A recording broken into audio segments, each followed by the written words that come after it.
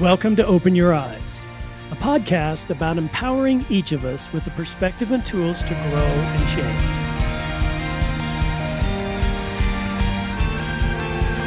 Thanks for joining us today. Our mission here at Open Your Eyes is to help all of us open our eyes a bit more to the possibilities and realities all around us. And one of those realities is that you are filled with immense potential. And sometimes seeing things in a new way can unlock that potential. So today, wherever you are as you listen to this podcast, I hope you get a new perspective of how you can think and live better. And if you find these podcasts helpful, you could help by sharing these podcasts with a friend. Word of mouth helps us further our mission. So just share it and say something like, I thought you might enjoy this podcast. Have a great day. And that would help us grow our mission and keep doing a little bit of good. Let's get started. Today, I'd like to talk about how to change your money mindset. For months, Staff Sergeant Jay Rosenberry had looked forward to his vacation to Harker's Island in the Outer Banks, the long string of narrow barrier islands off the coast of North Carolina. Jay was an F-16 Fighting Falcon crew chief with the Air National Guard, and he loved his job. But it was time to unwind on the beach. Jay arrived with his 11-year-old daughter, Josie, 9-year-old son, JJ, his girlfriend, Christy, her 10-year-old daughter, Michaela, and 8-year-old son, Josh. And also on the trip was Christy's dad, her stepmother, her stepbrother, Mark, and Mark's wife. In total, 4 kids and 6 adults. After arriving at their rented beach house, Jay and Christy started to unpack while everyone else headed down to the beach. Less than an hour later, Christy's stepsister came running to the house, yelling, "The boys are in trouble." Jay's heart sank. It was more than 200 yards to the beach, and he sprinted to the water as fast as he could. He didn't know it at the time, but 9-year-old JJ, who's autistic, had been pulled in by the rip tide. Soon, Josh, the 8-year-old, was also pulled in by the rip current. And since Josh was closer, Mark, one of the adults, tried to rescue the boy, but he too got yanked into the ocean's grasp. And with no one close enough to save JJ, Josie, the 11-year-old, who's fiercely protective of her brother, tried to reach him. Unfortunately, the greedy riptide put her life in danger as well. Now, all 4 were fighting for their lives. When Jay arrived at the beach, he saw 4 heads bobbing in the water. Josie was about 60 yards out. JJ, 30 yards beyond her. Mark and Josh were yet another 60 yards out from JJ. Who should he save first? He didn't know what to do. Well, each year along the eastern coast of the United States, hundreds of people drown in the ocean from being caught in a riptide. Rip currents are common where there's a break in the wave patterns because of sandbars, piers, or other features. And because rip currents are narrow, they are very powerful. And that's why experts say to swim parallel to shore, because you may be able to escape the narrow flow. Rip currents look like a road or river running straight out to sea, and when you're in the water, they're hard to spot. But from above, you can usually see a river of foam or color different than the surrounding water, and that's why lifeguard stations are usually elevated. A misconception is that rip currents pull a swimmer down. Not so. They pull them out to sea very rapidly. And the natural reaction by swimmers is to try to swim back to shore against the current, and this is impossible. So you must swim sideways out of the current. Now, some experts also say to just float, don't panic. Eventually you will stop and you can gently float back towards shore. Well, as Jay spotted the 4 heads bobbing in the water, he didn't break stride as he made his decision. Mark, the adult, had hold of Josh, so Jay chose to help the closest person first. He dove into the strong waves and porpoised through the water, a trick his dad, who had been an expert surfer, had shown him. It didn't take long for him to reach Josie, who, despite her own dire straits, screamed for her dad to help her younger brother instead. Well, terrified at the prospect of losing his children and friends, Jay refused to let panic take hold. He got Josie to shore, then immediately turned back to rescue JJ.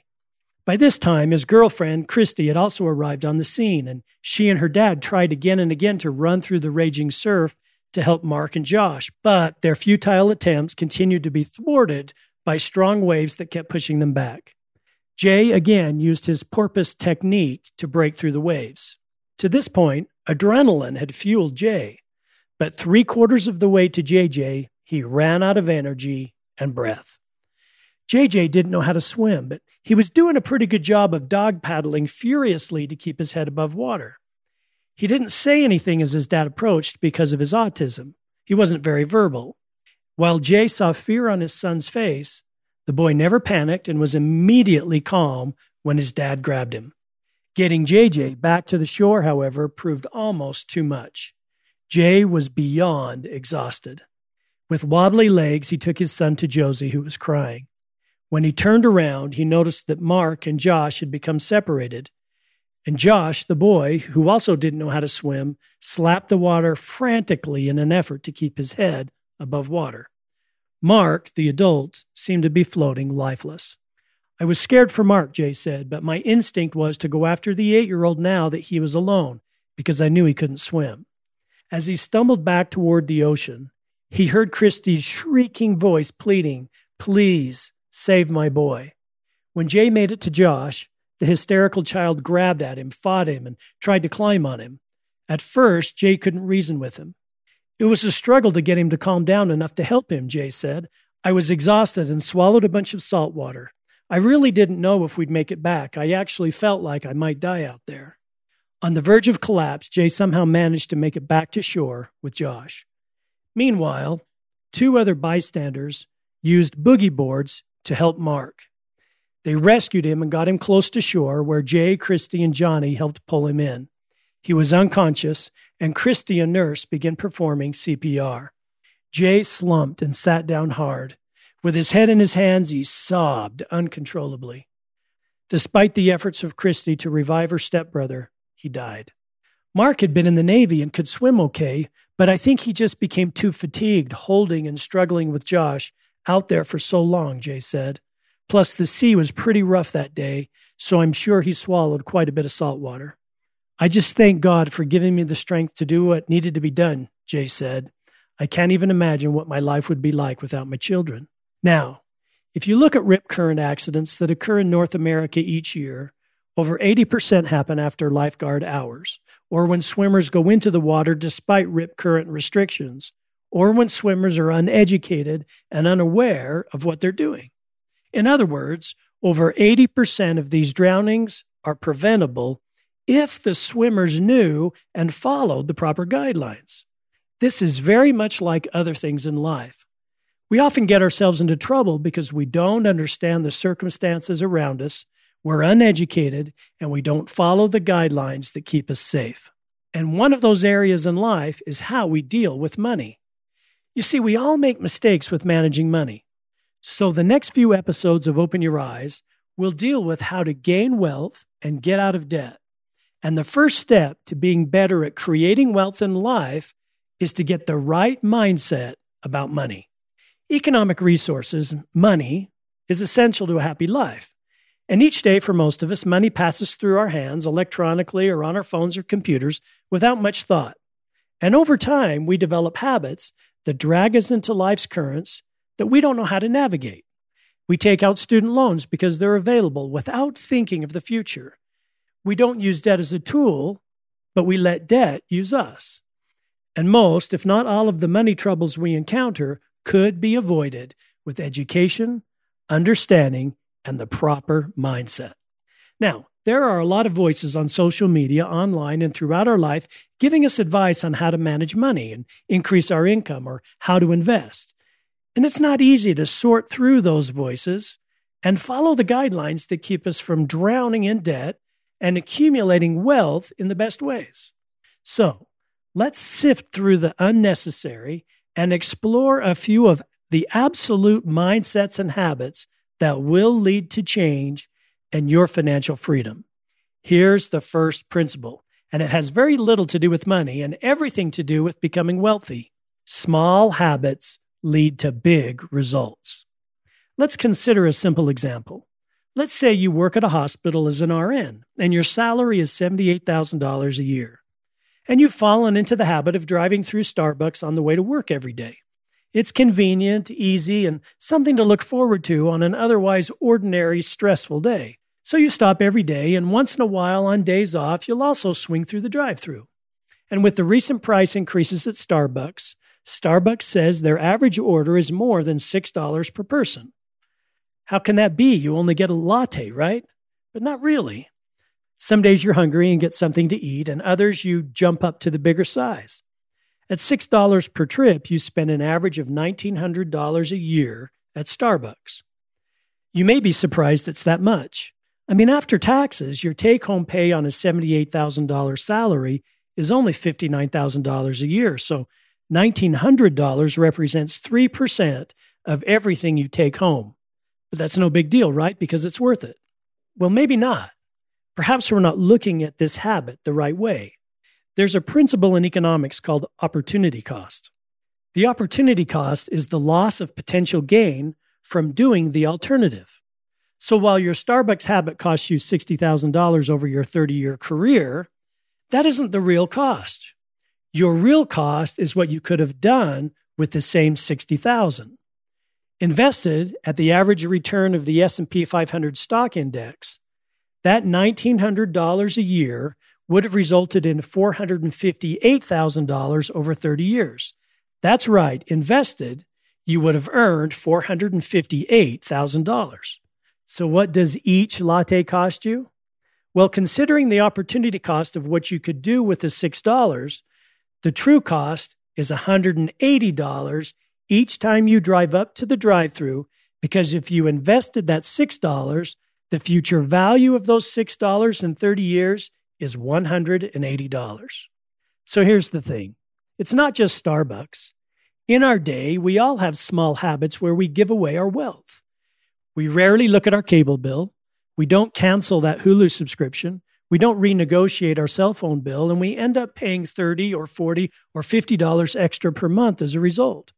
And remember, $50 per month over 30 years is worth $175,000 at the end of those 30 years. Does that make sense? If so, you're starting to open your eyes to the right money mindset. But here is the habit that really hurts all of us from creating real wealth. We procrastinate, defer, and delay doing the smart things that can save us on the small things. You know you should cancel either Netflix, Hulu, Prime, Apple TV, or one of the 5 or 6 subscriptions you have for entertainment. But you get busy, and other things get in the way, and you never get around to it. And as a result, money falls out of your fingers every day. So again, consider the opportunity cost. Now, there's a quick rule of thumb for opportunity cost. It's this: $1 today invested in the S&P over 30 years will be worth $30 30 years from now. So every dollar you spend today is really costing you $30 tomorrow. Now, right now, you're saying to yourself, what? How can $1 be worth $30 in 30 years? Well, let's do the simple math. At the end of year one, with a 12% return, your dollar is worth $1.12, right? The next year, it's worth $1.25, not $1.24. The next year, $1.40, and the next $1.57. You see, the increase each year starts to get bigger. In fact, in year 29, the value of your dollar is $26.75. And the last year, the value increases by $3.25. So your return in year one is 12 cents, but your return in year 30 is $3.75. Why is that? Well, it's a simple principle called compounding interest. Compounding means that it builds on itself. Soon, you're not just earning interest on your initial dollar, you're earning interest on the interest. It compounds on itself. Okay, so the cost of small habits is the opportunity cost of what you could do with the money that you're spending by investing it instead. And the power of that opportunity cost is compounding interest. So, just as a lifeguard understands where the rip currents are located and can safely guide swimmers, so learning these simple principles help you to develop a mindset that can lead you to massive wealth. All right, the next principle that's essential to understanding how to build wealth and find financial freedom is this: there is a cost to waiting. Now, this principle applies to many things, but it's essential to building wealth. I teach this principle to my students in graduate school each semester, and it's a powerful principle. So before I speak about money, let me speak about this generally in life. There is often a cost to waiting. Young adults often come up to me and ask, I think I'll work for a few years and put off college until I have the money. And I ask them, what is the cost of waiting? Well, they usually say nothing really. I'll earn money between now and then and gain some experience, so it won't hurt anything. So I try to help them open their eyes a bit to the cost of waiting. You see, college does several things for the average person. First, here are the facts from the U.S. Bureau of Labor Statistics. The average annual pay for people without a high school diploma is $32,000 a year. With a high school diploma, it's $41,000 a year. With a bachelor's degree in college, that number jumps to $68,000 per year. And with a master's degree, it jumps to $80,000 per year. So the difference between a high school diploma and a college degree is $27,000 per year. So let's say as a young person, you're going to delay college by 3 years. No big deal, right? Remember what you've learned about opportunity cost. 3 years of $27,000 earnings totals $81,000. And if you invest that $81,000 and let it work for you for 30 years, it will be worth $2.4 million 30 years from now. So the decision to delay your education actually has a cost of $2.4 million. But there are more costs to the student. First, I believe the best thing college does for you is teach you to think critically. It gives you confidence in your thinking. And as a result, you make better life decisions. And better life decisions also have a compounding effect. Each time you learn something, when you do the next thing, you're better informed. And this capability you build compounds. That's why some executives who've been through difficult things are better because they have experience. And the premium in the marketplace of experience and thinking is huge. The best thinkers generally earn more money. So the cost of waiting is also the lost learning that you could apply for 3 years of your career and the lack of head start you get in your career. Now, there are other costs to waiting. Just ask the friend who procrastinates reaching out and misses out on potential relationships. Ask the person who delays fixing a poor habit, and as a result, they get divorced because their spouse is tired of waiting. Ask the breast cancer patient who wishes they would have done their regular health screenings. Ask the homeowner who delays simple things like changing furnace filters and must pay for a new furnace. Ask the person who delayed getting a will and passes headaches on to their children, and the list goes on. Do these people wish they wouldn't have procrastinated? Well, of course. You see, wealth, emotional health, talent, intelligence, and a host of other things in life compound and yield a larger return the sooner you get to it and become a person who does not delay or defer what is important. Remember, the cost of procrastinating is the life you could have lived in the meantime. And if there were one thing to model and teach to your children, it would be this: learn the habit of do it now. You know, my mother was a do it now person. I really didn't like church when I was younger because if we went to church and someone taught from the pulpit that we should pray every day as a family, we started that day. My mother made sure of it. If someone said over the pulpit that we needed to serve at the church farm that Thursday, we put it on the calendar and it was sure to happen. She never delayed, ever. And it seemed that she always had excess time because everything was always done. But the real benefit was the opportunity cost she avoided. She got so much more from life because she did when it was time to do. Procrastination, especially that associated with deferring the gratification you get by buying something now versus deferring that gratification for something better, is a difficult thing to master.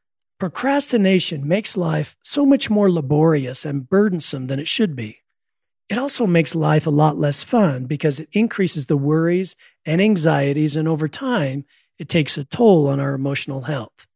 And I've also come to grips with the fact that buying things often has to do more with pride than just about anything else.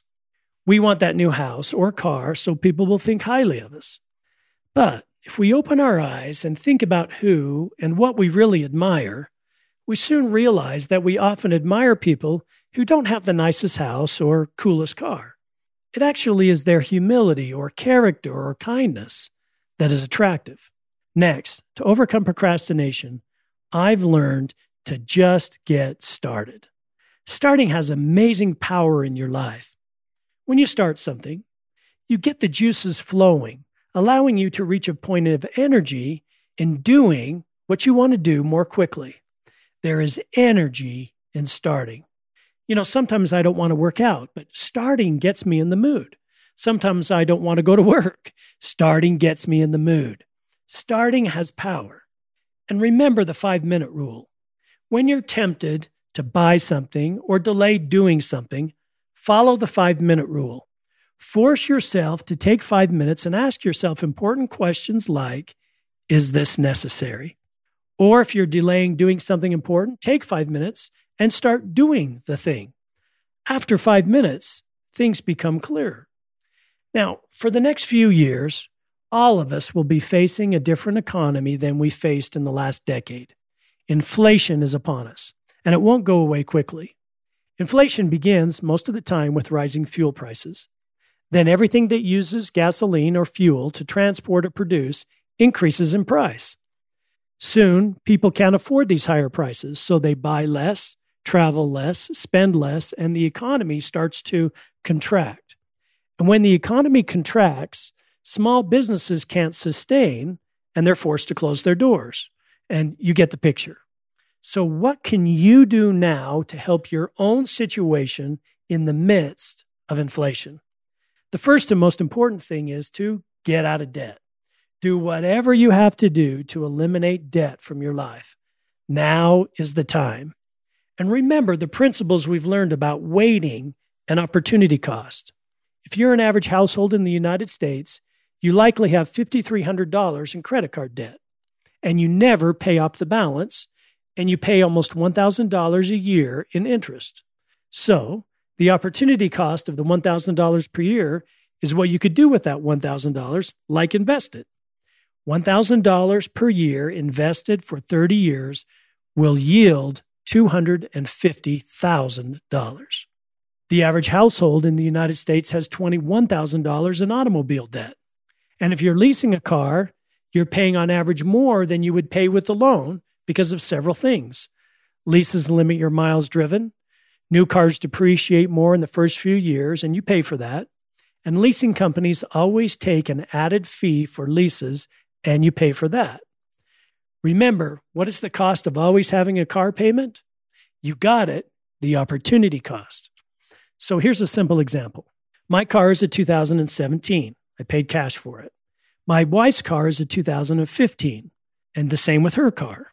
Both cars are nice and adequate, and we'll likely drive these cars for another 3 years or so. And during that 3-year period, versus leasing cars, we will save $79,000. Invested for 20 years, that will be worth $760,000 to us in retirement. If we were making lease payments, the effective cost to us then is $760,000. Here's another. Last year, the average student loan debt balance was $28,800. What's the difference between students who have debt and those that don't? It's not the average interest paid, which would be $9,500 on that student loan, but again, it's the opportunity cost. If they didn't have to repay the $28,800 or pay the $9,500 in interest and invested that for 30 years, at the end of the 30 years, that's worth $1.1 million. So if you're a parent, one of the best things you could begin doing right now is to put a few $100s a month in a 529 account for each of your children. A 529 account is a tax-deferred account. That means you won't pay taxes on any gains on your investment, and your children can use it for education expenses. And yes, you'll be giving them $30,000 or $35,000 in that account, but more importantly, you'll be giving them the $1 million they could earn when they invest rather than making student loan payments. Now, Consider this last calculation. If you're like the average household, you have $500 in credit card payments, $900 in car payments, and $550 in student loan payments. Now, not considering home equity loans or mortgage or any consumer debt for a boat, a camper, furniture, other things, which some people do borrow for, your average payment is $1,950 per month. That's $23,000 per year. Now, what would it feel like not to make those payments? You'd have a $23,000 a year raise. That's the power of being debt-free. Some of us may be thinking, wow, what if I had paid the price to get out of debt earlier in life? I could have hundreds of thousands or even millions of dollars in my retirement account if I had been smarter or faster in doing what I should have done. Here's the thing. There's no value in looking back. Accepting responsibility for our decisions means learning from it, setting it aside, and moving on. You know, when I was a high school kid, I tried out for and made the football team. And I was an average athlete, and I was short. But I could run fast. And as a result, the coach put me on special teams. I was the crasher on punts. The crashers are the two guys who line up wide near the sidelines, and when the ball is hiked, they run as fast as possible to make the tackle on the person receiving the punt. They crash the punt receiver. In my first high school football game, all my family and friends were in the crowd, and I wanted to show how cool I was playing football. So on the first punt, as soon as the ball was hiked, I took off. I beat my defender and sprinted down the field. As I started to approach the punt returner, I noticed that he stopped looking up at the ball and started looking directly at me. So I slowed down, and as I did, the ball hit me right on top of my helmet. Not only did the ball hit on top of my head, when it did, it bounced 20 feet up in the air, and the entire crowd laughed. They'd never seen a punt hit someone on top of the head, and I was horribly embarrassed. When I ran to the sideline, my coach grabbed me and asked me what I learned. I told him I should have looked up to find the ball. And after that, I never crashed on a punt without finding the ball as I ran downfield. And there was nothing I could do about my mistakes. My teammates made fun of me for a week or two, but I learned a great lesson about how to learn from my past. The same goes for you and me. Managing money, investing money is often filled with mistakes. And sometimes we have to be hit upside the head, so to speak, to get the point. So many people have tried to invest and learn lessons the hard way. I've spent money poorly and made bad choices and given into mood in making purchasing decisions. We all have. The question is, will we learn from our mistakes? When we do, we learn to recognize the rip currents, if you will, in our behavior. Like well-trained lifeguards can spot a rip current, we can learn to read the waters of money management and avoid mistakes in the future. So when it comes to spending instead of saving, remember the golden question. Yes, the golden question, not the golden rule, but the golden question. And it's actually 5 questions in one. When you need to make a decision, but you feel your emotions taking over, ask yourself, how will I feel about this in a day, a week, a month, a year, or 5 years? This question is extremely helpful because it forces you to see the future. You hack your brain and change the way it processes emotions. It's in asking this question that you can think about the opportunity cost of what you're about to spend or do. Now, in the next 2 podcasts, we'll explore how to get out of debt and how to invest for the future. But hopefully today, we've learned the value of opportunity costs and how to use it to avoid the rip currents on our way to building wealth. Remember the power of compounding interest and make your decisions not on what something costs today, but the value of what investing that money, if you didn't spend it, could bring you in the future. And when it comes to overcoming procrastination, just get started and put your past spending decisions and mistakes behind you. There is nothing we can do about them now, but learn from them and chart a new course to financial freedom. Most of all, thanks for being here today. And don't forget to share this podcast with a friend and join us next week for another podcast as we learn to open our eyes to who and what we can become.